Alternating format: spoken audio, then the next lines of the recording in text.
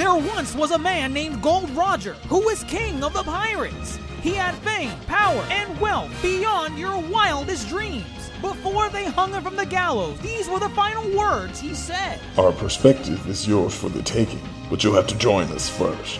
We left everything we debated at the Yonko table. Ever since, pirates from all over the world set sail for the Grand Line, searching for the Yonko table, the table that will make their dreams come true. Yo, folks. Welcome to the latest and the greatest from the Yonko table. That is the voice of Grandmaster Hoop coming at you from, I don't even know. I don't know where we are, but guess what? I'm afraid. I think we're all afraid. Just like Beau. That's right, folks.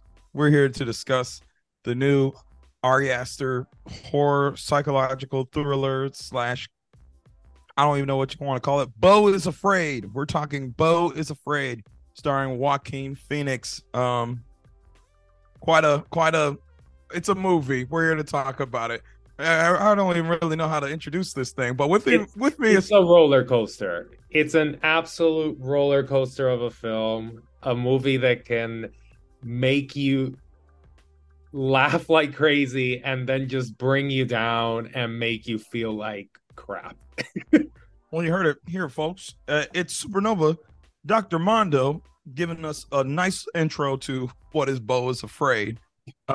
Let's see, as we discuss, whether or not any of those things hold true or if there's a deeper, richer content here. But that's a good start. Well, also here is fellow Yonko, Dr. Jason Turney. Dr. J, said any sentiments you share with what Dr. Mondo just said about Beau is Afraid? I just want to say it in the accent of the forger from the armorer. The forger. She's the forger. Beau is Afraid. I just wanted to do that. I like that. Oh, I see what you did there. Oh, right. Very clever. No, this was a great movie. I feel like it won't be everyone's cup of tea, especially with what you may expect from an Ari Aster film. Coming in, I call this his trilogy until he makes a fourth movie, kind of like the Jordan Peele trilogy. He hits you over the head with a frying pan with like what he's gonna leave his mark on, and that's Hereditary, and you're like, damn, this is modern horror. That's what's up. Then he hits you with Midsummer. I can't speak on Midsummer, but I hear great things about Midsummer. And then he comes in with Beau is Afraid. Equal parts, like Dr. Mondo was saying, comedy specifically from the absurdity. There's a lot of absurdity. And, like, not only is it absurd, but it's just like, oh, come on. Like, it's very dark humor. And you just like, you laugh at what's happening because like you kind of pity the characters, like, oh, come on. And then it's like, oh my God. There's a part where I feel almost guilty whenever I laugh at this character. And I think that's the intent. Honestly, you said it there. Guilty. Guilt is the premise of the entire movie. Oh, guilt. Oh, wow. Guilt is a strong central thread throughout the film. This movie is honestly a huge ass guilt trip. How many layers? I think it's a guilt trip on one side. I don't think it's a whole. No. I think that's one perspective. Well, I mean, we'll get into it, because that's kind of the that's one character's leading argument, But Dr. Jason alluded to it a little earlier, because this is Ari Aster, came on the scene whenever Hereditary came out. I think 2014, maybe 2018. No, I'm sorry, only 2018. Okay, I was about to say, there's no way. Yeah, only 2018. Okay, 2018 for Hereditary, and then Midsummer was like a year or two later. Yeah. Midsummer 2019. Yeah. So it's been a 4-year hiatus. Right, yeah, 4 years. Are y'all so you haven't seen Midsummer? I have not seen Midsummer, no. Dr. Mondo, have you seen any Ari Aster films? I think I saw Midsummer, but I saw it a while ago. like a while. I didn't see Hereditary. Okay, and Dr. Jason, you did see Hereditary. I did see Hereditary. Interesting. You've seen both. I have seen both. I have seen both, and it's I guess it's to call this a trilogy.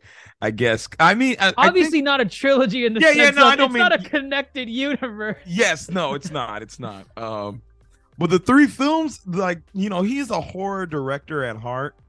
I think. Yes, there are times where this film can feel like a comedy or a dark comedy, for sure. But also, I don't know. I look at all three films and I'm like, Hereditary is like a straight up horror. Yeah. Right. Given that premise, it's like, it's scary. Like, that movie's hard to watch again for that premise. If you've seen Midsommar, I think many people find it really horrific because it's very realistic. Like, you can believe what there are cults out there, and there are things they will do that will freak you out, and that's pretty much that movie. And then this one, I feel, is very much kind of a horror-esque look into one's psyche, because as we'll talk about, many things that we see in this film regarding Beau and what he's experiencing, I think this movie makes you question whether or not what you're watching is to be taken literally or figuratively. And that's yes. Yeah. I think that's the scary part. No, a lot of points in the movie, it's like because it's like this magical realism that there is like throughout the entire movie. It's very like, it kind of reminds me a little bit like it's grounded in realism, but there is like a lot of fantastical, almost absurd elements. It's very absurd's a good word. Absurd's a really good word. If you're gonna go with like literary pieces that are very similar to this, like Gabriel Garcia Marquez, like 100 Years of Solitude, this type of thing. It's like this absurdity, this fantastical world, but there's still like some degree of realism there. And at certain points, you're just like, okay, you're in it for the ride, but you start actually like thinking, okay, maybe like this is maybe not my reality, but this is Beau's reality. This is the way Beau sees the world. It's like maybe again, like you go to his neighborhood, which is just like, what the heck is going on there? It's just like crime, depravity, debauchery. Dr. Mono, let me pause you real quick. And then I want you to finish your thought. If you guys have been listening this far into the pod, I need to emphasize, go in as blind as possible to watch this movie. Don't look up any plot details. Don't look up any reviews. Go in only knowing what the title of the film is. He's afraid. He's very afraid. And I think you'll be surprised where the story goes. But Dr. Mondo, go on with what you were saying. And don't listen any further into this pod. Don't listen for yes. Come back after you've seen the movie. After. But yes. I just wanted to throw that out there while before we get into any specific plot details. But go on. You were saying about the city. No, so yeah, like you see this city that is just like a crime haven. Everything that you picture going wrong with society in a single neighborhood, and it just goes to you were saying like that's impossible, like this cannot be happening, but that is how Beau sees the world, and we're just seeing, like, the movie is just us seeing it through his eyes, although like how he's experiencing everything, maybe like a lot of like psychological disorders aside and all that, he's afraid. He's afraid everywhere he turns. It's like, oh, they're gonna kill this guy. They're gonna steal your luggage. They're gonna do this and that and this. And it's like he's just afraid. Everything is through his eyes. It's a good comparison to anxiety. Yeah, I think it's a very good comparison to that, because like people that are that have anxiety, they tend to overguess or overthink about the worst case scenarios in certain situations, just like Beau in this sense, where like I'm jumping ahead a little bit, but we have a little scene where he forgets his keys and he's trying to go drink water from the local the dollar store or the corner store. And he goes outside and he's thinking, okay, if I leave this phone book here, it'll leave the door open. Hopefully no one goes in. And when he goes to buy the water, he looks over. He's like anxious. The entire city is going into his apartment. Oh, no. Oh, no. $1.79. And it's like, I'm going to call the police. Like, and it's the absurdity and the anxiety where it's like, that's what he thinks is going to happen. And in his world, it is happening. It is happening. And like, there's certain little details, like in... Let me pause you real quick. Let's just set up what's going on. What kicks us off? Let's go into this thing and let's peel it back. We meet Beau. I think we meet... we'll just go... Yeah. We meet Beau. Going to therapy sessions, clearly, dealing with some anxiety, dealing with some stress. Gets a call. He plans on visiting his mother, who we could tell their relationship is not a-okay. It's not the best. Seems strange. Strange a great word. And as you said, he gets his stuff stolen. And therefore he's gonna miss his flight. And from there, his mother freaks out. And then I think a day later, we find out his mother has passed. A chandelier fell on her head and decapitated her. And so now he's on a journey to go, settle things with his mother's estate.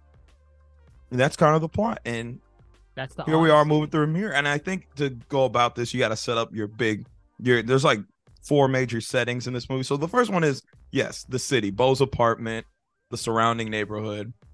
And as Dr. Mondo has stated, you're seeing a lot of it through Beau's eyes. Now, at first, I think watching this movie, I don't think you think like that right away. Yeah, because in the therapy session, it looks very...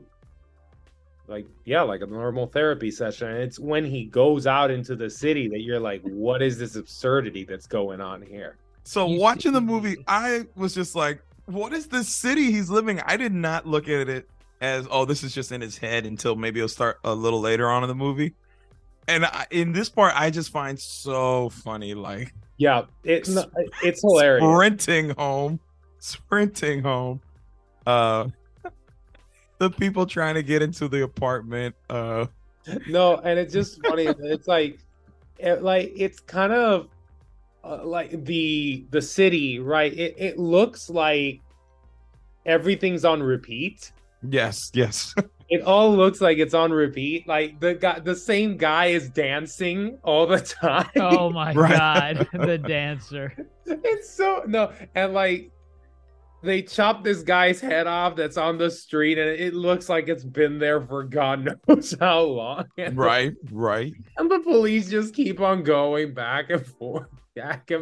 And then there's that the stab man is out on the loose. Man, the way they describe him. I don't remember his name. The name was so funny, and I can't remember. It was like Naked McStab or something. Naked McStab or something. But the way they describe him is funny as hell, because instead of saying like, "Oh yeah, he's just this white dude" or whatever, is like I said, he is uncircumcised.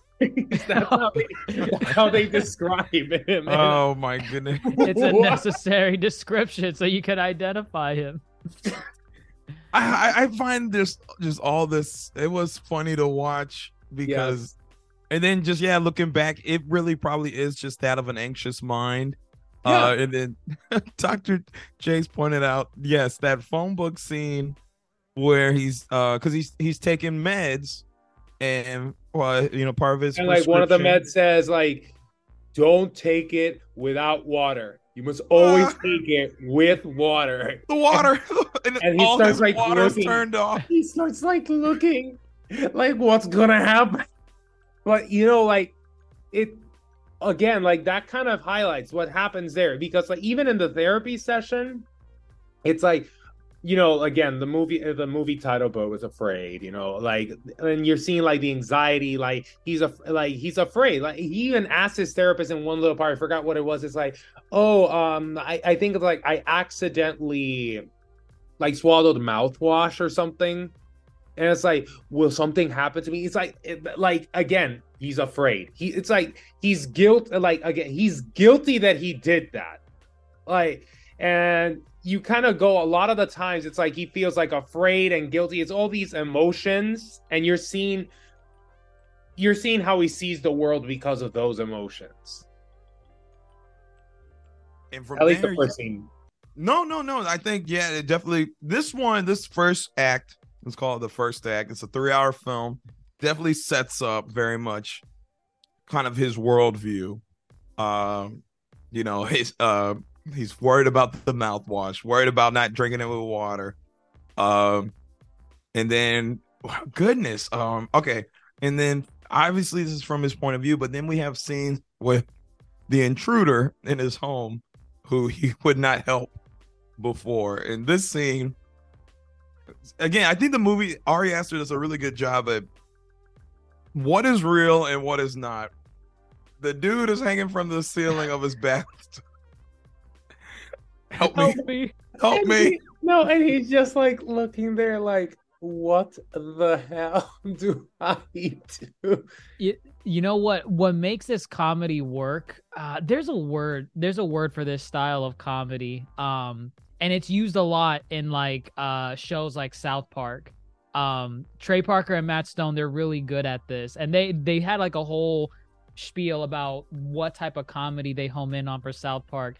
And it's something very simple. It's like the way they tell their stories. What makes, some South Park episodes really, really funny is that everything is a consequence of something that happened previously.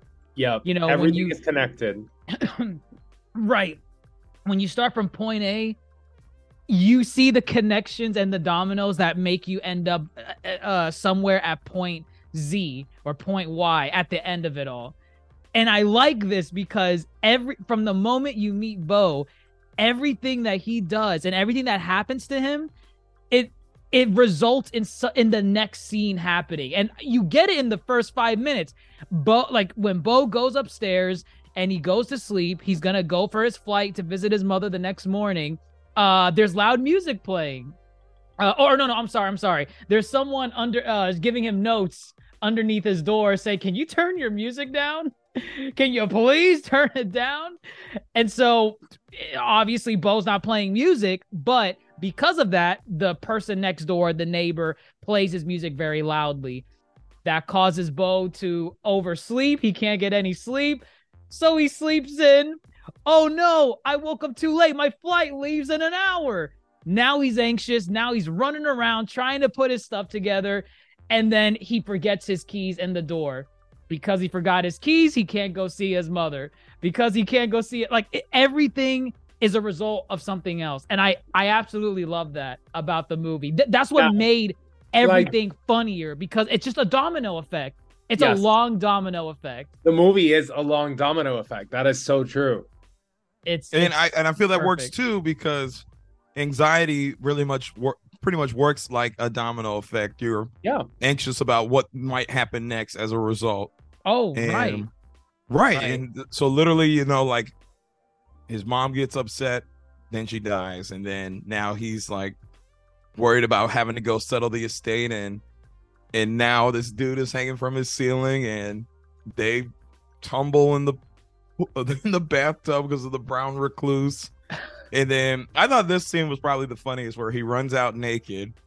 Oh my god! And because of that, they think he's the McStabber, the McStabber actually. Oh wow! I didn't even piece it like that together. So, they thought he was the McStabber sees him. So the McStabber starts.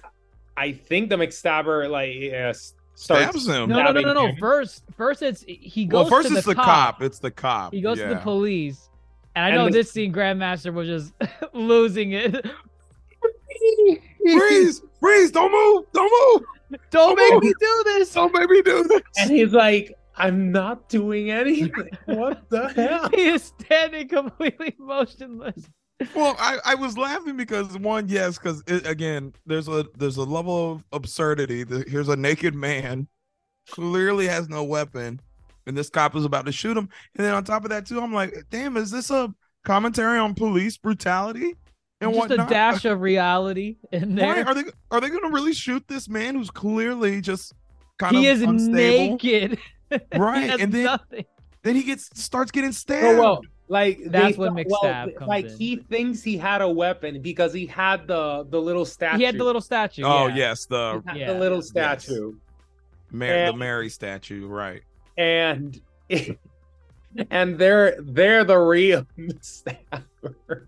The real McStabber. The real McStabber comes in, and one thing leads to another. And, Why? And then he's hit by a car. He gets hit by a car, and and he gets hit by a car, and that leads us to like kind of the next set piece. He's with his family, Grace and Roger, played by Amy Ryan and Nathan Lane. Nathan. And yes, that's Nathan Lane. Nathan Lane. For those of you who don't know, Timon. I knew I heard his voice. I'm like, who is this guy? Who is he? Yep, that's him. He was in Mouse Hunt. Y'all remember Mouse Hunt? Oh, I did not watch Mouse Hunt. Mouse Hunt is a gem. I love that. I love that movie, but it is so Didn't you put bad. me onto The Birdcage, Dr. Mondo? What? The Birdcage? Oh, never mind. It wasn't you. I have no idea. No, like I've seen the Birdcage, but Stuart Little. Oh my god. Yes, he's the cat in Stuart Little. Wow. Yes. I'm flabbergasted. Yes, I knew this was someone big. I'm like, who is this guy? Yes, got many credits. Very good. Wow. I just love him in this movie. He's my dude. Oh, he's pretty great in this movie too. Yeah. I think so this sequence I feel is probably the most down to earth sequence, and then there's like splashes of the absurdity. So they're obviously trying to help him. They're being good people. They offer to take him to his mother's estate. And he doesn't want, and again, it's kind of with the anxiety, he doesn't want to harp on their day. He doesn't want to only that, again, like it goes along the feelings of guilt. And I think we didn't talk about this like in the prior scene. I'll say very quick. When all the things with his luggage happen, his keys that he loses, and he calls his mom makes him guilt trips him. Gaslights him. Yep. Absolutely. Gaslights him, makes him feel like crap for what happened to him, right? I was gonna beg the Lord to punish me for thinking Beau won't come. You don't get that yet. And then did get that when he's in Grace and I forgot the character. Grace and Roger. Grace and Roger's house. The lawyer calls. And he says it's like, your mom, 8th day that she remains, she is being ashamed. It's like, you must come here with a freaking suit. It's like, instead of saying like, I'm sorry for your loss, they're just saying, you better get your ass here. The body has been out. It needs to be buried today. Buried. And they're just guilt tripping. And he feels so guilty that he's not there. Burying his mom.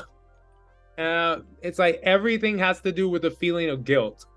But then like going back to like the more grounded setting, although it's the most grounded setting of the movie, it's still absurd as hell. Like, yes. Like, because he wakes up in the daughter's room and like then he figures out, like the son is dead, has been dead for God knows how long. They have almost a shrine of the kid, of him. And instead of giving his room, they kick out the daughter. And it's like, what? They're trying to like, adopt Beau. essentially, or have him be like a replacement for yeah, their like son. a replacement. Right. And I think like this movie really it puts in a very like absurd and try to like funny but also pathetic ways. Like it's a very jumbled mix, like different sets of emotions, like anxiety, guilt, grief, all those kinds of things. It kind of meshes them in together but throws it at you in ways of absurdity and like way over the top. This is where you meet Jeeves. Yeah, Jeeves. PTSD. Very PTSD. Gene is PTSD. Well, he's PTSD, but then they take it to the next. No, they take it to an absurd level. Like he still fully thinks that he's in that he's in the war, like that he's in Venezuela, in Caracas, and like in the jungle. And it's like they take it to extreme levels. And it's just like he's exploring different, almost like different psychological conditions there, or emotions, and just presenting and throwing it at you like a roller coaster. Yeah, I think the whole thing with Grace and what was Roger, Grace and Roger. You know, it delves into, you know, holding on for something that's no longer there. And I actually like this where, you know, Beau does not want to intrude on sleeping in the bed of you know, the daughter of Grace and her husband. So he's always saying like, hey, you could take the room. She's, you know, she's not she's not happy about it. She's pissed. But she's also like her being angry is not so much that, oh, there's a stranger in my room. It's also, you know, kind of the effect of her parents kind of focusing more on the dead. Neglect. Neglect than her own daughter. And I feel like, you know, I'm jumping ahead a little bit, but when you get that scene where, you know, what's the daughter's name again? I think it's Tony. Yep. When Tony you know, she grabs Beau, they go into the brother's room, and her whole thing here is to like, you know, just trash the entire room, you know, spray paint all over it with like pink and blue and everything. But you know, in this instant, Tony is almost trying to you know, off herself in the same way. She drinks this gallon of paint, right? This gallon of blue paint. And I feel like that's symbolic in a lot of ways because, you know, blue is usually associated with boys, right? The pink is usually associated with girls. I feel like that was symbolic where the family's obsession over the son, it drowned out the daughter to the point of her wanting to kill herself in this. And I feel like that's really deep. Not only that, it's like, you know, it kind of goes, unfortunately, because they value more the dead than the living, and they actually pay attention to her when she's dead. Right, when it's too late. Once she's dead, in the same sense, you know, Grace is trying to give her mouth to mouth to try to, like, you know, resuscitate her, but to no avail. And she has blue paint on her lips too, because in the same way, she was not paying attention to her daughter. She was just focused, drowned out by her obsession for her son, who's no longer around, but her daughter's the one suffering the price for it. I thought that moment was really deep. Flowers to the actress that plays Tony. I hope this is like a kind of like a breakout role for her, because like she has that a great job. Her name is Kylie Rogers, and she's also known for the hit Showtime series Yellowstone. Oh, okay. You can find her on Yellowstone. She has this blood-curdling scream that's very hard to find for like horror-esque, you know, scream queens. I hope she breaks out and goes into other horror flicks, because I loved her in here. She was great. She was fantastic in Beau is Afraid. I think this whole scene, it was very good, and like when you really look at it, it's like, just another level to peel back as far as kind of the human condition. You know, this family was going through loss. They do what they can to help others, and yet they completely missed that their daughter was the one screaming for help the loudest. And from there, and see again, earlier we said, this film is through Beau's point of view. I have no idea if this scene is actually from his point of view or is this actual reality. I think it was reality. This is the scene that, like, even in the absurdity, it's very grounded that you can actually believe to a certain extent what's happening. To an extent, but then you have Grace, Jeeves. No, and rip him apart. No, and not only that, what is it? I think when Grace, I think, gives him the control of the TV. Channel 78. Channel 78. That Beau not only sees like the camera of the house, he sees into the future. Was that the future? That was the future. Because he was fast forwarding on the TV, and you could see like when he's at the lake, when he's hitchhiking on the road, when he's at his mother's home, when he's at the mother's home. So he did fast forward a little bit. Okay, and so I think Aster does a really good job here as just keeping you guessing the whole entire film. What's really going on? Yeah, what's really going on? Like, is this happening? Is this all planned? Is Grace and Roger like in on what's going on? Or is this just all in his head? And I don't think you ever get a clear-cut answer, even by the end of the film. Right. I know at this point, Beau is still trying to get home. He's only recovering at this place temporarily. And he's hoping to get a ride from Roger. And one thing keeps leading to another, and that trip keeps getting delayed. And Beau keeps telling Roger, I need to leave right now. You don't understand. And it's just, oh, Beau, I just got 3 surgeries pushed up to today. What are the odds, buddy? And it's like, wow, like he's trying his best. Ultimately, he doesn't go on the trip with Roger. That would have been too easy.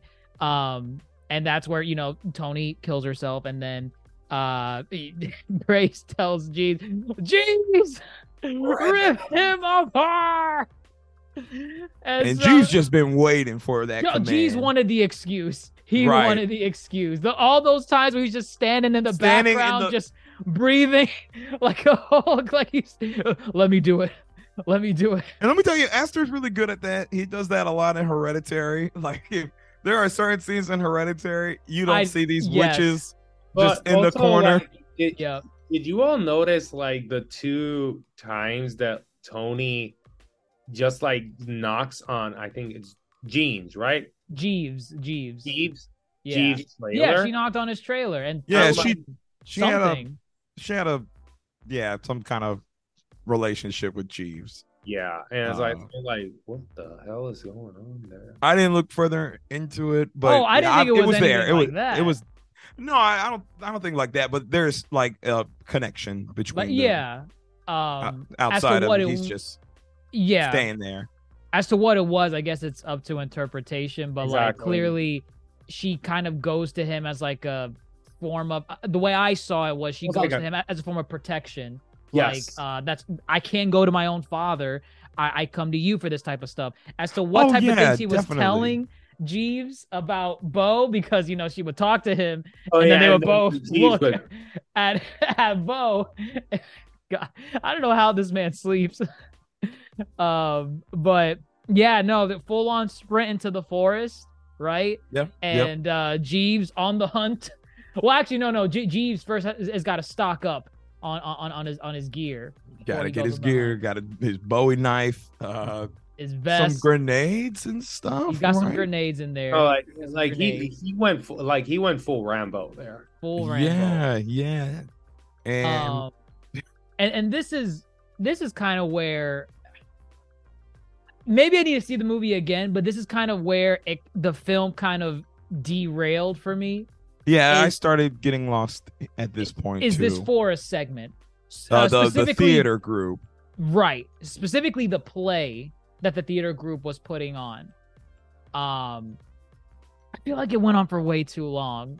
And maybe it's because I wasn't getting it. Like I saw it as just kind of like the life that Beau could have had he, broken free from the shackles of his mother, which, by the way, like, even up until now, you learn bits and pieces of Beau's past life, like through these little flashbacks, and you really see that this mother was very manipulative.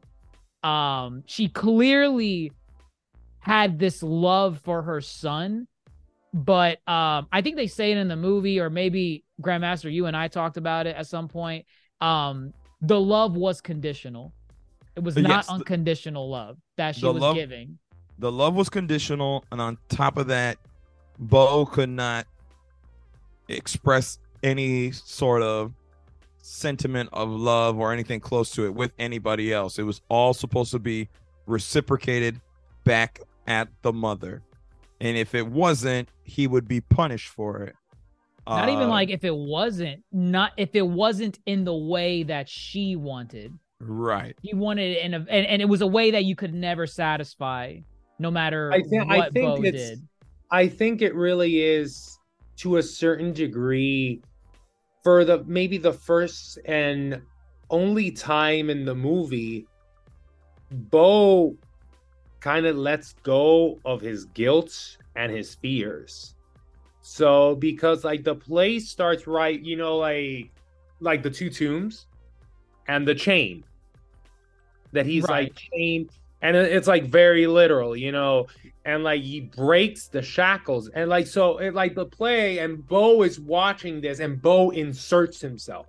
Yes, Beau inserts himself into the play, and he starts kind of like looking into his life, and it's like he's not like thinking it like this, but like you as the viewer, you're kind of going along this. It's like this, now that his mother is gone, maybe the shackles that, like, she was the shackle that was keeping him there.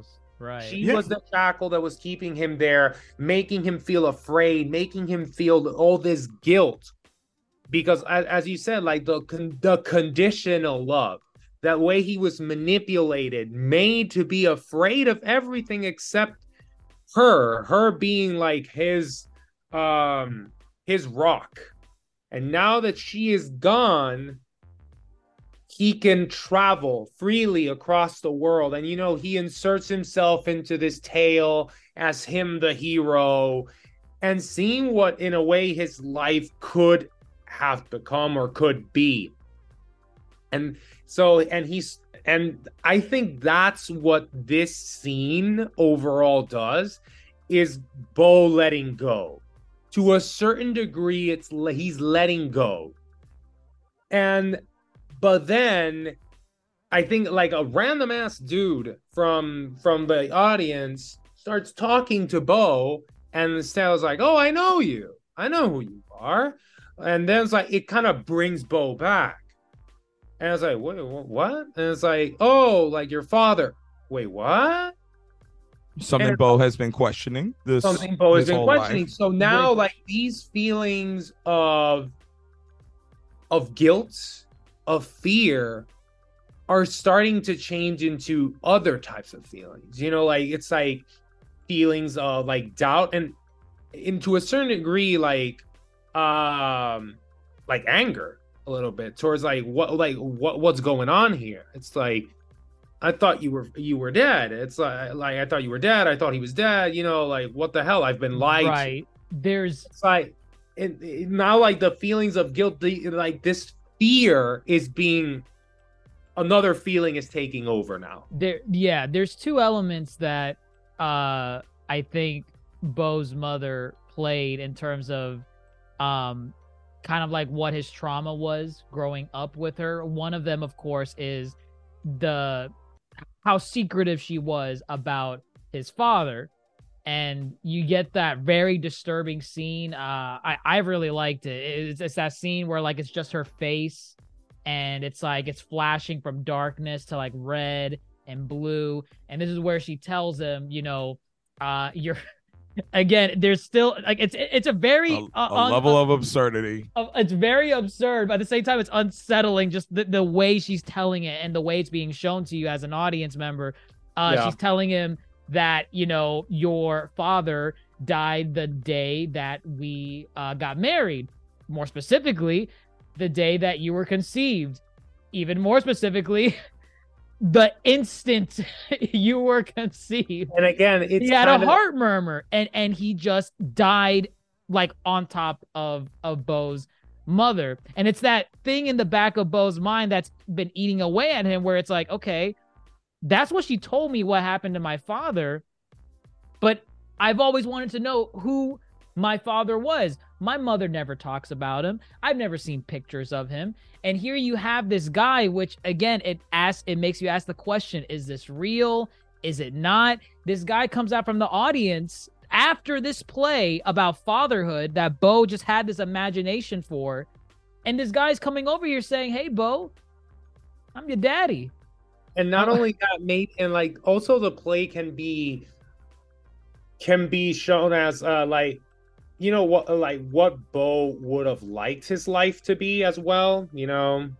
I think that's how I saw it, as like what he wanted his life, or what it could have been. What it could have I think what it could have been. And like the guy from the audience, it brings him back from reality and makes him start like questioning things for like maybe the first time. He starts questioning all these things, and it's really absurd. Like honestly, like I was laughing when she says like, on the instant that you were conceived. Like I was dying, because like you're so entranced in how she's telling the story that for me, I'm like envisioning it in my mind. Before she gets to that point, I'm like, okay, pay attention to her words. What is she saying? But again, it plays with the element of guilt. It kind of plays, because it's like basically she's telling him in a way, because you exist, your dad died. Like I mean, it's not just guilt though. It's like it's abuse. It's abuse. It's manipulative, because it's like she's kind of saying it's like your existence caused like the man, quote unquote, she loved to die. And it's like, oh, but I'm gonna use like those fears like to control you. She talks about it being hereditary. Ooh. Beau has been raised to be afraid. He's been raised to be afraid. It's very Rapunzel-esque story where it's told, yo, listen to me, give me your love, and you'll be all right. Well, you see also, outside of the mystery behind his father that she uses, you know, to like kind of lock him in place, she also and I think we kind of talked about it a little bit. She also uses his love for other women as also a lock to keep him in place. And we get that scene on the cruise ship, which, by the way, I remember asking you this in the theater. I was like, did they CGI Joaquin Phoenix's face on no. Like and I looked it up. It's not. That boy just that's looks a real like person. Joaquin Phoenix. He looks exactly like it. I'm like, dude, there's got to be something there. That's just perfect casting. His name is Armin Nahapatian. That's crazy. Yeah, he looks just like Joaquin Phoenix. It's crazy. Some people were theorizing that he's not a real actor, that he's like an AI synthesized. Stop that. No, he's real. It's just it's so uncanny valley, but like it fits yes. the uncanniness of this film. But again, like on this ship, you meet I guess his first love interest, Elaine, and it's one of those things where you see Beau's mother almost seeing herself in a woman like Elaine, you know, someone that's like, you know, at a young age, very strong, very independent, goes for what she wants, gets what she wants. And in a way, she kind of applauds Beau for being interested in a woman like that. But at the same time, she like, oh God, it's just the way she's threatened. It. She's threatened. She feels threatened. She's like, that girl is the same exact thing that I am. But Beau's love and affection is going to go towards her instead of me.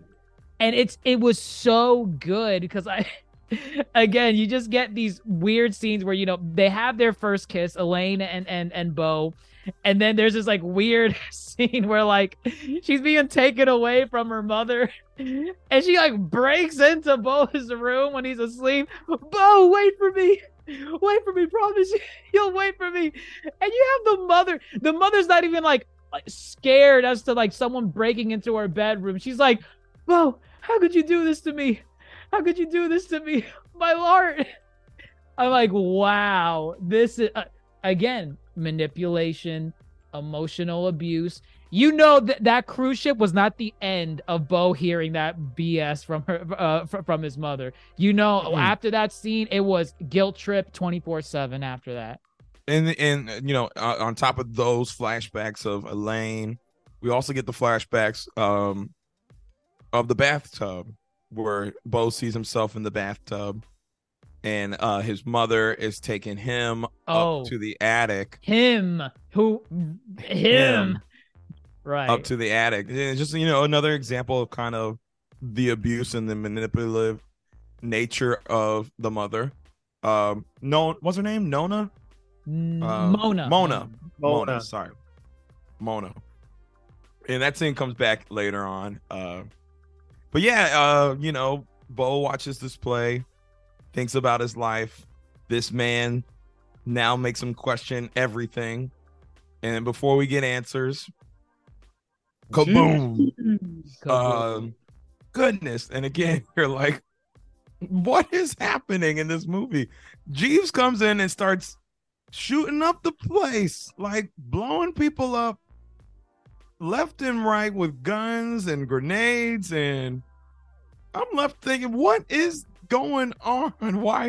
Why is this a thing? And I'm left bewildered to whether or not this is actually happening. But Beau escapes. Does Jeeves die? Jeeves dies. Yeah. How did he die again? I don't even remember. Like he kind of falls. I think he falls on the rifle, and the rifle just keeps shooting and shooting. Oh yeah. Yeah. It just and he's screaming. Ah! Right. Oh my gosh. Okay. I can't with this movie. No, like it's just like this movie is really the theater of the absurd. Mm-hmm. Yeah, absolutely. And like what happens after this? Like once he escapes, he pretty much the ankle bracelet, well, Jeeves. Oh yeah, Jeeves tries to. Yeah, shock him. Which, by the way, I found it really funny that when Beau originally noticed that ankle bracelet, and he says, "What's this?" And Roger, it's clear as day. That's like a house arrest bracelet. And Roger says, "Oh, it's just a heart monitor, Beau. Don't worry about it. It's just a heart." I'm like, "What? Don't worry about it, man. Why is it on my leg?" It's just so funny. But right, Jeeves causes it to detonate. Beau loses consciousness. And then, but like from here, he actually, from there, okay, that's where I was losing it. From there, he goes and hitchhikes on the road. And then he gets there. He gets there. His mom's funeral's place. over. The service is over. He missed the funeral. Everybody has pretty much left. He sees the decapitated casket. My God. Open casket for a headless body. Right. But what's funny as hell, it's like they put a little like sign, here's where the chandelier. There's a plaque. There's a plaque. There's a plaque. They left the dent in the flooring as well. I'm like, wow. And the hook that the chandelier was hanging on is still up there. And it's like, what is this, a shrine? Like, what are we doing here? She passed away. Like, why are we commemorating this spot like it's like the same thing they did with the JFK spot? Like they got this is where the bullet impacted JFK. You can go to that road in Texas. That's crazy. Why is this a thing? And so from what here? Beau just basically stays in the house until Elaine shows up. Surprise, Elaine. No, but he starts seeing like he starts like going through his mother's stuff, Oh, right. And you start seeing and noticing that, where he was living, I think like she kind of had, I think like that property was hers. She had tabs on everything. She had tabs on everything. Right. Even the people in that city, wherever Beau was, their pictures are on the wall. Yeah. Roger's on the Roger, right? Roger's on there. I feel like Grace. Roger's on there. The guy with the tattoo. I didn't see Grace. The tattoo is in there. They're all there. Right. They're all there. And it's all there. So it's like she's been fully keeping tabs on him. Well, I think at this point, still you're still asking questions because you're like, my God, like why is there a picture of Roger? Why is there a picture of the tattoo guy? Is this in Beau's head? Because again, you're seeing that little timeline on the wall that shows like, his mother used them for like the advertisements for like the business that she had and so on. And a lot of the things that the business, like the mottos say, it's like 100% safe. It uses like, oh, it's very safe. It's like secure, blah, blah, blah. Like, funny at what the irony in that where Beau never feels safe. Exactly. That it's poetry. It writes itself. Well, he's thinking about all these things, but again, the arrival of Elaine, all that stuff's out the window now. Why is Elaine here? The girl of his dreams. Respects. Right, but it's like, he figures that he asked her, why didn't you ever contact me? The mother was paying her to not contact him. Was that what it was? She's on the payroll, yeah. That's what was implied by her being an employee of the. Yes. Okay, got it. Right. That makes sense. That's why she never contacted. Because again, Mona's got to control everything. Yep. Right. Mm-hmm. But now that Mona's dead, you can do whatever the hell they want. Well, they recreate that first kiss, which was sweet, I guess. Right. The next scene is just like funny. Okay, again, here's where hilarious. So they proceed to go have sex and whatnot because they waited for each other this whole time. Mind you, Beau is scared the whole time because he thinks he's gonna die. He's gonna die.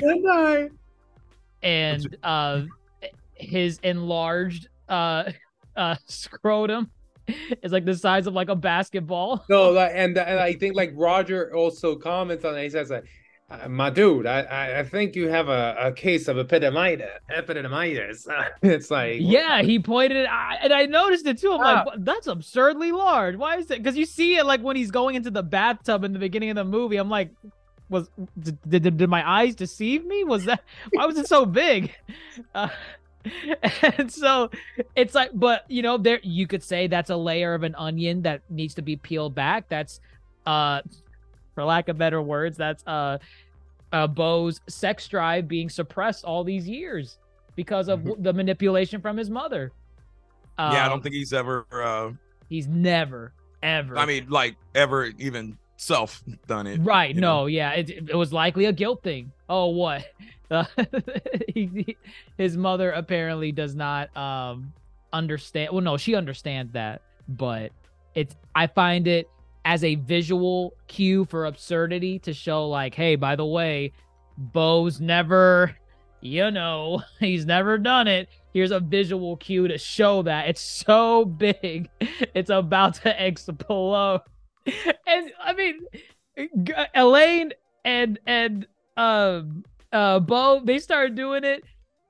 When Beau finishes, there's that even there's Wait, that. Before he even finishes, when she puts on Mariah Carey, I lost it. When she put on "Always Be My Baby," that was incredible. I was like, "There's no way they're playing this song right now." That was what funny. kind of movie is this? Like, why is this song? Like that scene, like I was dying. I was absolutely like, I think you burst through the condom. Because you see her like she's enjoying, and Beau is just like, ah. He's crying. He's afraid. He thinks he's about to die because that's how deep his mother got into his head. He like, thinks this is death. This is death. I'm about to die because the heart murmur. It's hereditary. My mother told me. And he finishes. And oh my God, literally the camera shot of just focusing on, I already knew what happened. The fact that they were focusing on Beau this entire time, when he finishes, he's like, oh my God, I'm alive. Well, there's a brief moment though, where she's like, I felt that. Like it did come through. And then she keeps going, and then he's starting to enjoy it. Because he's like, he didn't die. And then yes, that camera angle was absolutely perfect. You're like, why isn't Elaine saying anything? She was like moaning before. Why is the camera not flipping to Elaine? And then show her reaction or something. I mean, they show her reaction. Oh yeah. Oh God, that. Oh man. Yeah, stone cold. She died. Cold dead. That was hilarious. And then the mother, Mona, appears, and she's like, not even 24 hours and you're already in your mother's bed. It was I, Mona. Dun dun dun. Right here, I thought the mother was supposed to be there as like a metaphor, or Beau was hallucinating. No, she was there. She's there. She's there. And immediately that started raising questions of like, no. I think you leaned at me. There was a point in the movie where you leaned towards me, and I just said, listen, we just got to watch this movie and let this shit unfold. Because if we sit here and start questioning everything, we are never going to get to this movie. And here she is, alive and well. And you're like, what the fuck is going on? And not only that is she there alive, two people come and remove Elaine. The housemaids.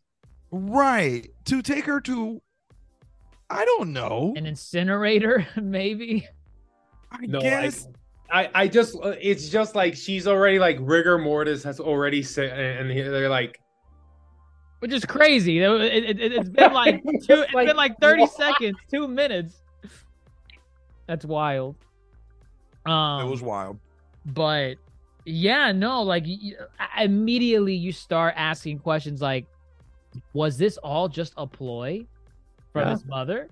And it was to get him back. It was as soon, and that's where Grandmaster Hoop, you were hinting at that line regarding I knew you losing your keys was a lot of BS, Beau. And had you actually showed up the next day, I was gonna turn over in my grave and tell God, how dare I doubt my son? How dare I doubt him for not coming? And it's like, wow, she orchestrated this entire odyssey of Beau from the beginning. Everyone involved. That's why you see Roger on the wall. That's why when Grace told him to turn to channel 78, bam, it's a camera looking at him. There's the therapy session that was being recorded this entire time. And you really see just how conditional Mona's love was for Beau. Nothing he could ever do would ever satisfy. No, and not only that, the person that she killed to take her place was the nanny. The nanny, right? Right. And the story that he told about the nanny was pretty. It's literally a reflection of Beau as well, because Beau's immediately thought is, you killed I forget the nanny's name. It started with an M also. Martha, I think. Martha. And you killed Martha? And he's like, and she's like, no, I didn't kill Martha. She volunteered. And he's like, what? What do you mean she volunteered? And her response is, I had to get her to stop. She was overjoyed. She was overjoyed at volunteering. And it's like, you know that wasn't it because it's part of the manipulation. No, and she does it to other people. She does it to everyone. No, because again, Martha, because Beau did love Martha. Like yes. even in the first phone call we get, Martha's the one that answers the phone. She's the first one. Correct. She's the first one that answers the phone, and you hear like the tone. It's like she's very, oh, Beau, hey, how are you? Loving and caring. Very loving and caring, asking him, and he's like, hey, Martha, can I speak to my mom? Sure. Like, and then you get the flashback of when he starts talking about Martha, like in the house, and it's Martha's the one that's tucking him in, like for him to go to bed. Like he has good memories of Martha. And again, the mom saw Martha as competition. Absolutely. I highly doubt Martha volunteered. Like more like voluntold. And he says, I think at one point he says, Beau, when his mom appears, he's like, what the hell? But at the same time, he isn't like, how the fuck are you alive? Because he says, like, when he saw the body, he saw the birthmark. He saw the birthmark. Right. And he says, like, he knew she wasn't dead. He knew, like, when he went there, he said, this isn't. And even, I think, if you go, I think the phone call with the UPS guy. Who's Bill Hader, by the funniest, way. That was one of the funniest. That was funny as hell. But yeah, if I'm not mistaken, and I could be totally wrong, and I'll maybe have to rewatch the movie here. But does he ask first if it's Martha? No, he is asking. I think he's asking, does he know her? And then he starts describing her, and by he hangs up to go confirm if it was her or not, because like Beau's in disbelief, and he's like, it can't be her, it can't be. Then he calls back, yeah, it's her. This is a movie. It's a 3-hour movie, but at the same time, it's something that I want to rewatch again, having known what happened ultimately, and see scenes like Dr. Mondo's pointing out. I want to see like the little things, like who did Beau ask for when he called the UPS guy? Did he sound more concerned over Martha, or was he distraught over Mona, his actual mother? I don't know if I can sit through another 3 hours of it, but honestly, it was it wasn't a difficult 3 hours. I think if you give yourself to the movie, if you give yourself to the movie, time flies. Honestly, because there were multiple times in the movie where like my mouth was like left agape at what was going on, and I lost track of time. I couldn't say that about Quantum Mania or other 3-hour flicks that we've seen this year. Quantumania wasn't 3 hours. Thank you very much. Oh, the Defender. Never mind. I'm just saying it wasn't 3 hours. He's coming and smashing from the ceiling. I don't even know how many 3-hour movies came out this year. I'm just saying. John Wick and Quantumania, they were the closest ones to 3 hours. John Wick was closer. But it was closer. They were both close. The point is, I know you want to defend Quantumania. My point is, this film was close to that 3-hour mark that we've been getting with a lot of films recently. But with this movie, I feel like if you really give yourself to it and just enjoy the ride, and not really enjoy the ride in the sense of, because I know people use that to say like, oh, just turn off your brain and just have fun. No, like really just be immersed in the absurdity that is going on with Beau and kind of have fun with it, but at the same time be chilled as to what is going on in the movie, whether it's with Beau himself, his surroundings, his the people he meets, his mother. Because like when he's talking with his mother, even right now in the end, it's like she is just like verbally assaulting him for everything. She's blaming him for every single thing, every single mistake that he's made to get there. And us as an audience member, we were with Beau this entire time. We know he tried his damn best to get to this damn funeral, but his mother's not having it. at all. And it's fun. It's funny in the sense like she's wrong. Like the scene with Roger, she doubles back on the Roger scene, right? Where she's like, what was it that Roger was offering him, like to go the next morning, or it was to go right now at night or go the next morning, and he said go the next morning. Beau said or Roger said? No, because Roger said he would have to move around his stuff, so Beau like being considerate, right?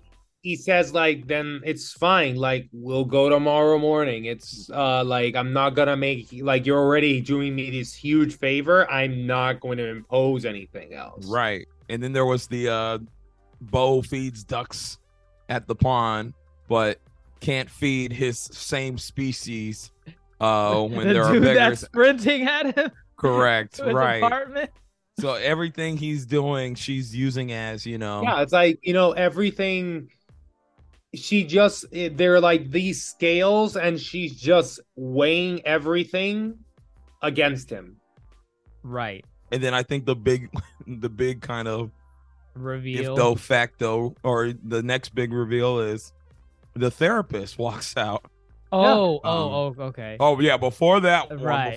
one, the therapist walks out. Right, he was in on it. Has all the recording sessions between them. And she said what's her favorite, and it was like something from 2018 where I forget what he admits, but it's obviously not to the mother's liking. It's like that he says the conditional love. Oh yeah. Yes, he says it's like she must always expect something in return. Yeah, she would show me so much. She shows me so much love, but if I didn't give it back to her in the way that she wanted, she would get upset. And that's where she remarks like, "Oh, too much love. Oh, I'm such a monster." And it's like, "Oh my God, Jesus!" It's like those are Beau's true thoughts. So I think some people in our group chat, said this film could be triggering. I think their whole dynamic can be triggering because that's what some people very much go through. Yes. Not just very much parental, but it could come in forms of really any kind of relationship can come in that kind of conditional.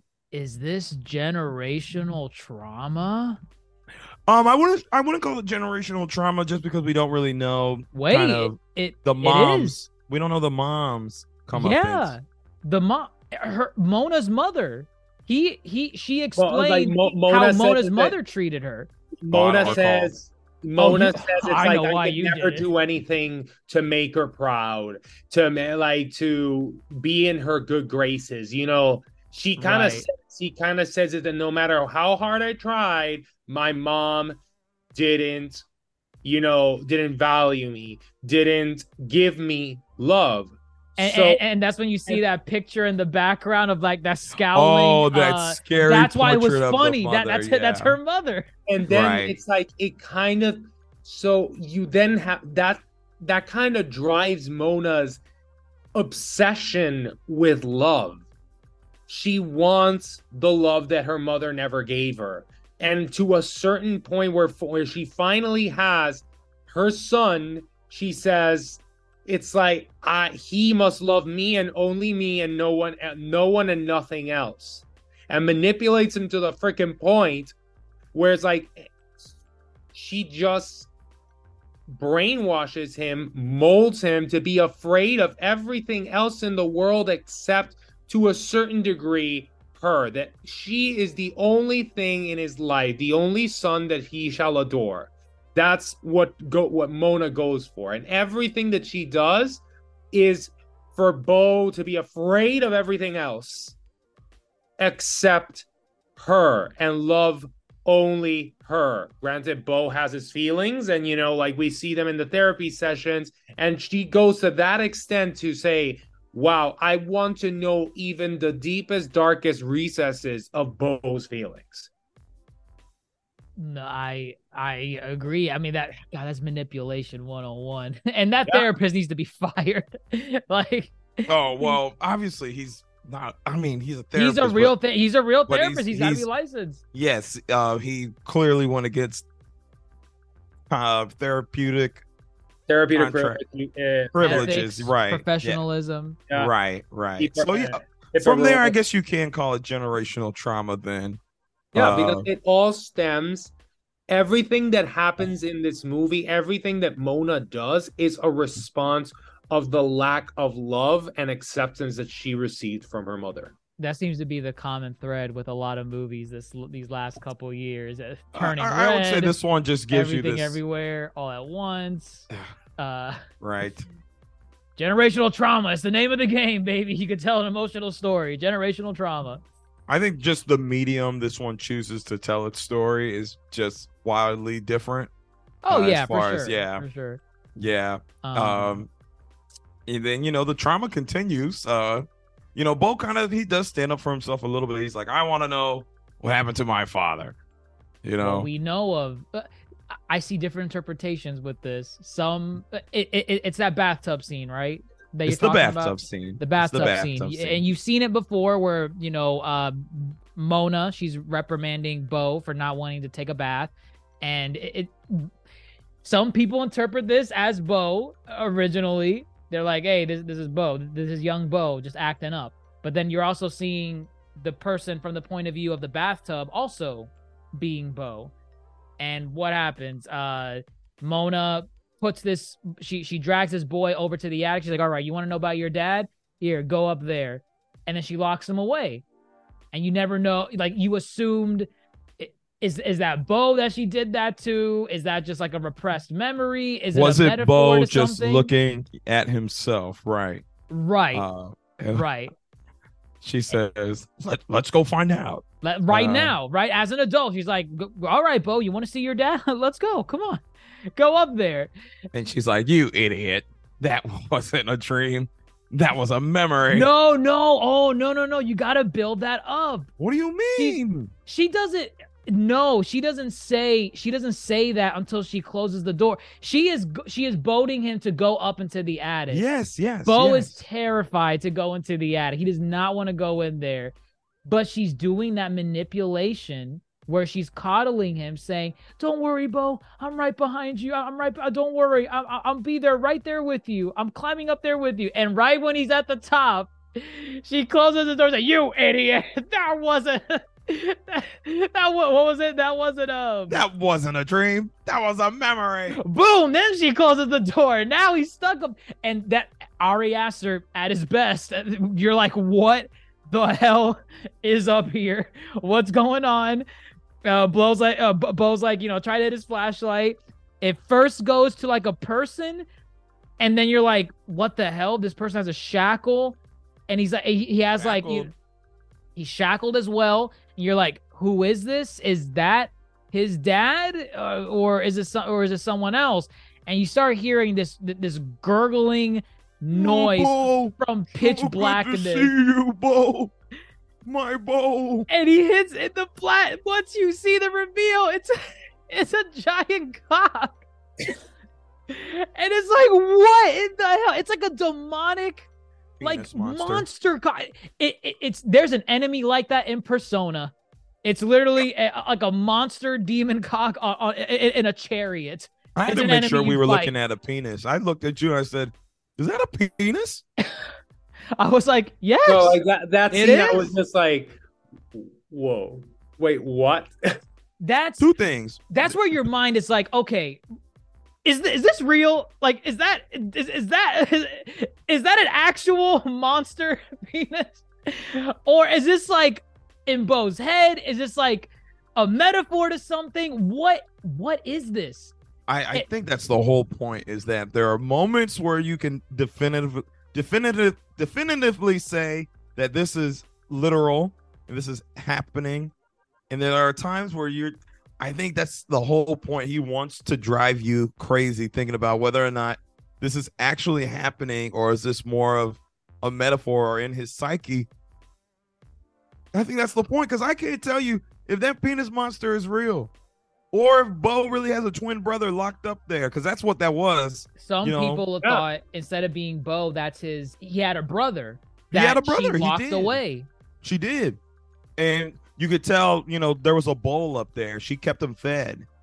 Right. And I guess the penis monster lived up there too. Mind you, Jeeves runs in here too and tries to kill the Jeeves just thing. crashes in from Jeeves the out of window. nowhere comes out like from the freaking deck. Just like starts stabbing. He first throws a knife at Beau's head, Right, and and it then just goes gunk. It hits him in the head, so he falls. I'm like, okay, I guess you're not gonna kill him. This is probably the scene where Joaquin Phoenix was telling people, be mindful of what you do if you go watch this movie. Oh, that's right. He said to not go don't go in with mind altering substances. substances. Right. Because honestly, this scene right here, oh goodness. What would this have done to you, Grandmaster? I don't know, because I don't partake in such things. I see. You're correct. Yeah. You're correct. But I'm telling you right now, this movie is already wildly absurd. To this scene, Ari Aster is scary, man. This stuff is scary. The fact that I can't distinguish whether or not is this real or not makes me, that's too much of a thought process going on. I think that's scary. I think in itself, and again, I can with Midsommar again. I find the most horrific part about Midsommar is just how realistic it is, and then when you watch this film, I just feel the scariest part is just trying to distinguish what's real or what not, and I think that sometimes can be scary because there are probably some people who, I don't know, maybe go up in an attic and do see a giant penis monster, and they think it's real, and they can't discern whether or not it's real, and that can be scary. Oh, ball, my ball. And then I think the fact that it was talking made it even more just funny. Right. Like, and what? So he goes back down, right? He falls back down into the main floor. Again, the whole coddling thing. He's apologizing to his mother, saying, you were right, I'm sorry, that was traumatic. And she's like almost wanting to receive that. She's like, I'm sorry, Beau, I told you it wasn't good, I told you it was not a good idea. But then once she sees the coddling from him, she switches back to her manipulation mode. She's like, oh, it took that to finally get you to love me again. And you get this scene, and I feel like I can't do it enough justice. It's just something you have to watch yourself, because I think you as an audience member kind of feel this in your own mind. You're like, how dare she? How dare she do this to this guy, this boy? He's still a boy in his head in a lot of ways. And she's just badgering him, and it's culminating to a word that she's going to say. Because at this point, she might as well say it. And it's the big H. It's the H word. It's the big H. You never want to say it. Hate. Oh. She is going to say, I hate you. But before she can even get that out, this got me scared. Boom. Snaps. Right at the throat. Doesn't Snaps. even let her finish. He cannot hear that from the person that his entire life has been centered around. It's been dedicated to in his own way.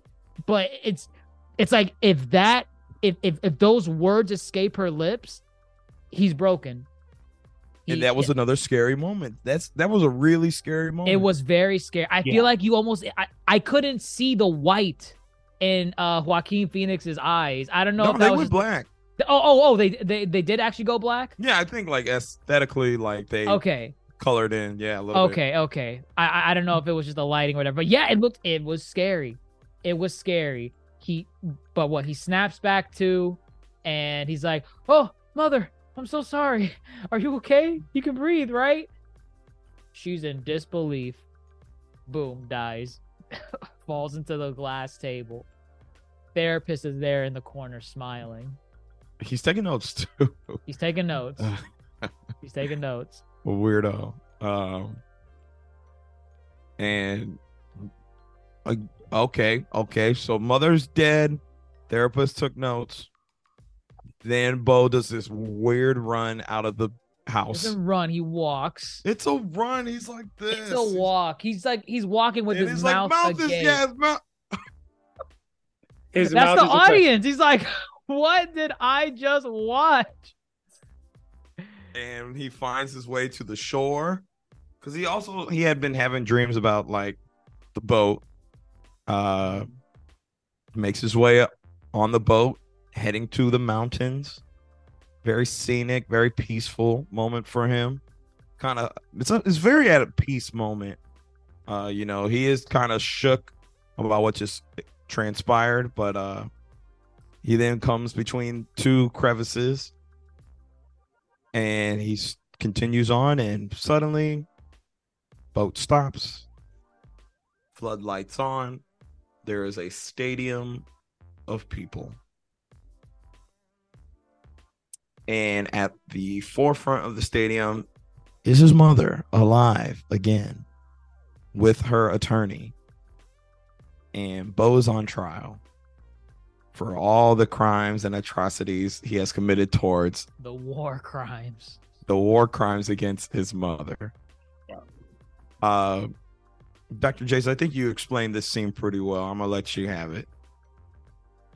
So what? She, like you said, all the atrocities and war crimes that Beau has committed is put on trial. His lawyer, her lawyer, Mona's lawyer, is just kind of inciting the mob mentality of the audience that's like, surrounding Beau. And Beau, in his best effort, is trying to defend himself. At the same time, he also has a defense attorney off in the corner. And he's spouting things like, liar, it's not true. He couldn't make the flight. He lost his keys. But his voice is drowned out, right? And it's one of those things where the defense lawyer is speaking his truth, but no one wants to hear it.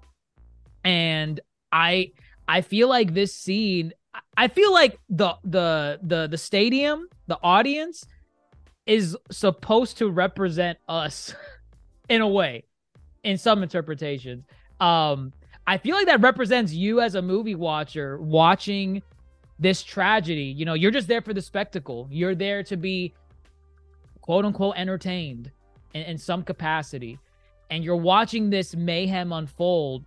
And the defense lawyer that's trying to defend Beau and say like none of these things he did are wrong.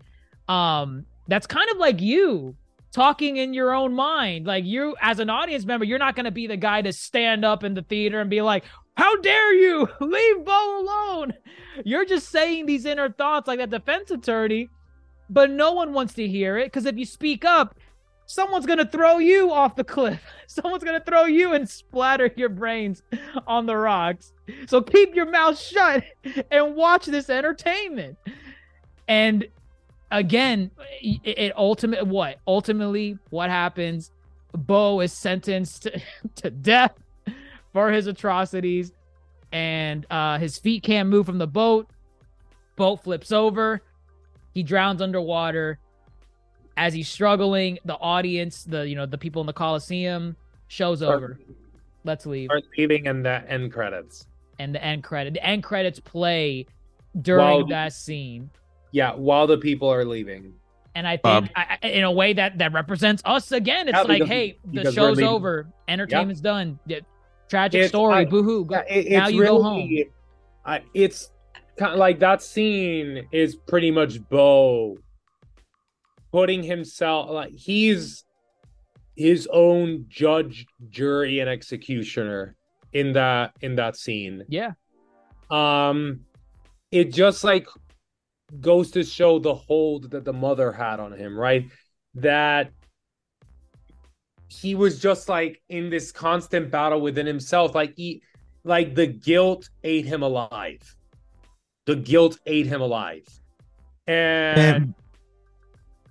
even though he was like saying like, oh, but I did this, like like a part of him was feeling this guilt of like, oh, that he couldn't do all this or live up to like whatever his mom asked of him. And eventually it tore him apart. And I feel two things happened. He accepted it. Yep. Because he didn't struggle at the very end. I think it was just like a feeling of helplessness. Right. And I think this entire sequence is in his head. Yes. I don't, this final sequence, the whole thing with like going into the boat and then going into like this trial sequence. I think he actually did kill his mother in that sequence in the house. But this whole thing is his guilt in his head. He's like Dr. Mondo said, he's his own judge, jury, and executioner. He's putting himself on trial, and the guilt is just coming for what he's done. And because even Mona up in the audience stands, she has the bruise on her neck, so you know it happened.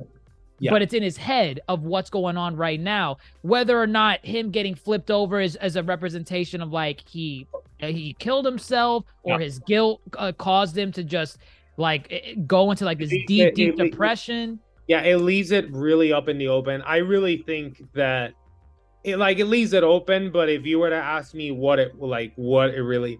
I feel that he killed himself. I feel that Beau killed himself. And there's also a moment of Mona's up there too, saying, no, wait, this is too much. At the end. Yeah, like after, at the very end. And that's the thing. Whenever Beau is physically in pain, that's where her motherly, feelings kick in. Because when Beau's in pain or I guess emotionally in pain from having seen his father up in the attic, she's kind of coddling him in a way. But then she switches back to her manipulation. Same thing here. She's like, you see her gripping the railing, like just angry at all the things that Beau has done to her. But then when he's drowning and about to die, and he does die in this mind sequence, she's doing what you said. She's saying, oh, my Beau, my boy. And it's like, my God. Because again, it's what I was trying to say. Like, that's like the art of manipulation, you have to still keep them in. Right. You don't, you push them away far enough, but you got to do enough to bring them back. And not only that, remember, Mona, her entire existence, everything that's going on is because Mona desires to be loved. Right. Mona desires to be loved, and she doesn't want him to hate her. Because if she didn't care what happened to in Mona's mind, if he were to die, no one would love her. It's a very mutually parasitic relationship to a certain degree. That it's like she manipulates him to the point where she has made him believe that she is the only person in his life that he must not be afraid of. And she manipulates him to get his love, but obviously knows when to step back and coddle him and kind of tell him the world is a shitty place. Almost like she knows how to play the game. No, yeah, almost like Frodo and Quasimodo. Let's say, the world is a horrible place. Wow, yeah. That's a good it's a reminder of, remember, I'm here. The world is cruel, the world is wicked, and all that kind of stuff. But I am the only one that will take care of you. Or mother knows best. Or mother knows best. All this stuff. Yeah. And again, but she can't she knows when to step back because she's not going to push Beau away completely because she desires to be loved. She wants to be the object of somebody's love, and the only one that loves her in her mind is Beau. Pretty much. It's it's tragic. That's practically the end of the movie. That's the end. That's definitely the end. No, yeah, it is. There's no post-credit scene. There's no MCU spin at the end. Thank God there's not. There's no Kong the Conqueror coming back from the dead. Oh my goodness. But yeah, from there it just kind of it makes you reflect. Like again, this is a movie that I kind of want to see again. I don't know if I can sit through the entire movie for 3. I already have this thing about rewatching movies that I've already seen, but this is a movie that I would want to see again because it made me think this much after the movie, and I feel like I'll pick up on things watching the movie again. I can watch this one again for sure. Right. Yeah. Right. This is for me to watch a movie again, it has to be like a pretty good movie, and or like I would say a very interesting movie. And this is definitely a very interesting movie. Yeah. This is definitely one movie that I could easily watch again, and I know I'm gonna go like come out of the movie theater with a very different perspective. Oh yeah, I could have a different perspective too. You know, having watched this movie a second time, and I think that's the fun in watching it. And I guess it ultimately comes down to now, like, you know, how do you compare it to Ari Aster's other flicks? I mean, I can only compare it to Hereditary, 2 very different films. If you want straight horror, you watch Hereditary. If you want horror comedy, but the comedy done in the vein of like it's absurd what's going on, but it's unsettling at the same time, you watch Beau is Afraid. Some people, and the thing is, I feel like people's reception to the movie is going to be different. Some people are not going to like this movie in the sense that it's too long. What's going on? I don't like his longest film of the 3. I'm pretty sure. Right. And because of just how crazy certain things go, like some people, like I said earlier, if you don't give yourself to the movie, that you're probably not gonna have a good time. You're gonna feel those 3 hours. You're like, definitely gonna feel it in that theater play, because that theater play, even though I gave myself to it, that theater play in the forest, that in a way almost took me out because I'm like, it just lasted too long. It was like a good 20 minutes, and I'm like, Jesus, I get it. It's telling me something about what Beau's life could have been, but let me get back to Beau. Let me get back to the present. But again, some people really love the theater scene. I've seen some reception of the theater scene. People really like it. I like me. Yeah. I liked it. It was really well done. Like the animation that they used there. Oh yeah, that was good. That was good. Amazing. But yeah, like this is a very, very interesting movie. Honestly, I think I saw the trailer of this like a week before. I think I saw the first trailer that came out. And I was like, I didn't know what to expect, you know? Right. I went to the movie and I was, like it's definitely a movie that you're not gonna go there just to, let's say, have some popcorn and just like sit back and relax. It's not that type of movie. And that's why I can feel that like some people are not gonna like it. You know, it's not everyone's vibe. It's a movie that's going to, if as you said, if you kind of let yourself be taken away by the movie and go along with the ride, it's a hell of an experience. It's a roller coaster. It is an emotional roller coaster, this movie. But you have to be willing to let yourself go for the ride. Right. Grandmaster, I know you don't like doing these, but you're the only one here. Oh, you're gonna ask me to rank them? I want you to rank the trilogy of Ari Aster here, right now. I don't want to hear they're so different. What can they are? They are completely different. I want you to right now, bam, rank them because you're the only one here that's watched all 3. Oh goodness. Well, here's the thing. When it comes to horror films, because I would put all these as horror, obviously varying horror degrees. genre. varying different subgenres. Right. What it comes down to is which one do I not want to watch again, because it freaked me out so much that it's too much for me. So number one being I will never watch this again, right? So 3, I put Beau's Afraid. I can easily watch this film again. Think, as y'all said, you could pick it apart, find things you missed the first time, and make better sense of kind of what's going on. 2, I put it Hereditary, because Hereditary, I like a good scare. I think Hereditary is definitely scary.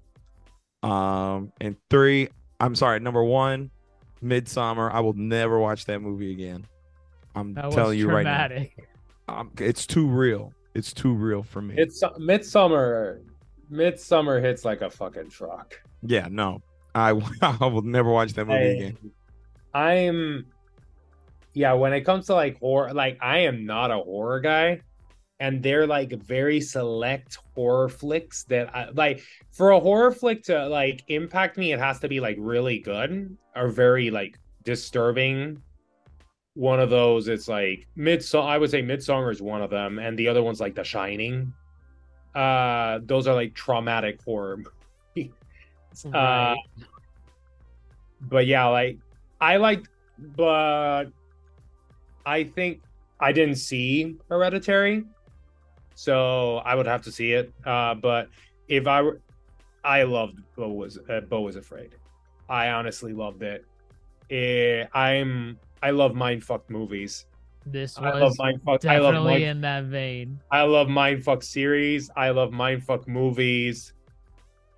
This is one of them, and I loved it. Let me ask you both this: Do you see this as Joaquin Phoenix's second feat for Oscar bait potentially, or I mean, or maybe even the film in general as Oscar bait? I can see this. I can see this movie being nominated. I can see it being nominated. Yeah, I can see this movie. Obviously, I don't know what other movies are gonna come out that are, Still got the rest of the year. Yeah, we got I know Sisu is coming out this weekend, and Sisu critics are raving about that movie. Like, it's John Wick meets Mad Max from what they're saying. So I can easily see this movie being nominated because like it's such an intricate movie. The way it's filmed, like the script, everything, and the plot itself, everything, the screenplay, everything. It's so intricate. And Joaquin Phoenix, needless to say, always kills it. Joaquin Phoenix is just, honestly, like right now, one of the best actors you're gonna see on the big screen, like at this moment in time. Yeah, no, I agree. Grandmaster, you were gonna say? No, I think I think this movie's probably gonna get overlooked, and we talked about this in I think the Oscars post pod, where horror often gets overlooked. True. I brought up in defense of Get Out as being a giant hit at the Academy Awards, to where it was nominated Best Picture, Director, Actor, and Screenplay, and it took home Screenplay. I could see this potentially getting a Screenplay. I can see it getting Best Actor, and you know what? You know what surprised me a lot about this movie? So I went to see it, and the theater was packed. Oh, our theater was empty. No, like mine was packed on a Thursday. I think like 6 p.m. something like that. No, wait, I think I saw it. Yeah, Thursday at around 6 p.m. ish, something like that, or 9 p.m. ish. It was pretty full at least here in Chicago. So like a lot of people, there was like a fan base or like a following of this movie beforehand. So that kind of surprised me, but yeah, maybe it was just like very small sample size here, right? I can see it for sure. Screenplay, it's gonna get nominated. That I have no doubt whatsoever. I feel it can be one of those dark horses of nominations, as in one of those dark horses of the movies in the year that will be nominated. I'm not saying it's gonna win Best Picture, right? Right, yeah. It's like one of those movies that I can see it getting nominated, and justifiably so. I'm not gonna. It's still very early in 2023. I agree. So I'm not gonna say it's a for sure thing. I can see it getting in screenplay, but also, I mean, yes, Joaquin is good. However, I feel we've seen varying degrees of this Joaquin Phoenix before. Although granted, is it going to be in 2024? He has another movie coming out, I think Napoleon. That is coming out this year, I'm pretty sure. So Napoleon, I'm just going to say, when it comes to Joaquin Phoenix, I would stay tuned for that movie. And that movie kind of draws in a little bit into what like Oscars like. Yeah, it's probably Oscar baited, no doubt. Yeah. We'll see. But people can nominate. I think it's rare, but I think people can be nominated for more than one movie. It's very rare. Yep. I'll have to look that up. But we like, and just like going a little bit into the funny side, what we already know, one Oscar winner for sure. Ant-Man. No. Peaches. I'm not even going to say that because fair enough. But I think Beau is Afraid is definitely a contender. I think this is a film for people to go out and see. And again, people have been asking, how was it? Just go watch it. I think that's go along for the ride. Go blind. If people have listened to us talk about this much, I would have hoped they already watched it. I really if not, I hope we inspired you to watch it, because just talking about it, I feel is not enough. There is a visual component that should elevate everything that we've said and then some. So go watch this film. Give us your opinion. Let us know what you think about Beau is Afraid. Potential early Oscar contender. Third outing for Ari Aster and Joaquin Phoenix at his best. So go check out Beau is Afraid. But without further ado, folks, that's it from us here at the Yonko table on Beau is Afraid. I'm your host, Grandmaster Hoop, fellow Yonko, Dr. J. Saturni, Supernova, Dr. Mondo. We invite you to go follow us on all our social media, Facebook, Twitter, Instagram. Thank you for already listening to us on Spotify, Apple Podcasts, and varying podcast stations. And of course, again, we love to hear from you. Check us out on Discord and join the discourse there. And then, we'd love to hear what you think about Beau is Afraid. How shall we close this out? I'm afraid to leave you. You'll always be my baby.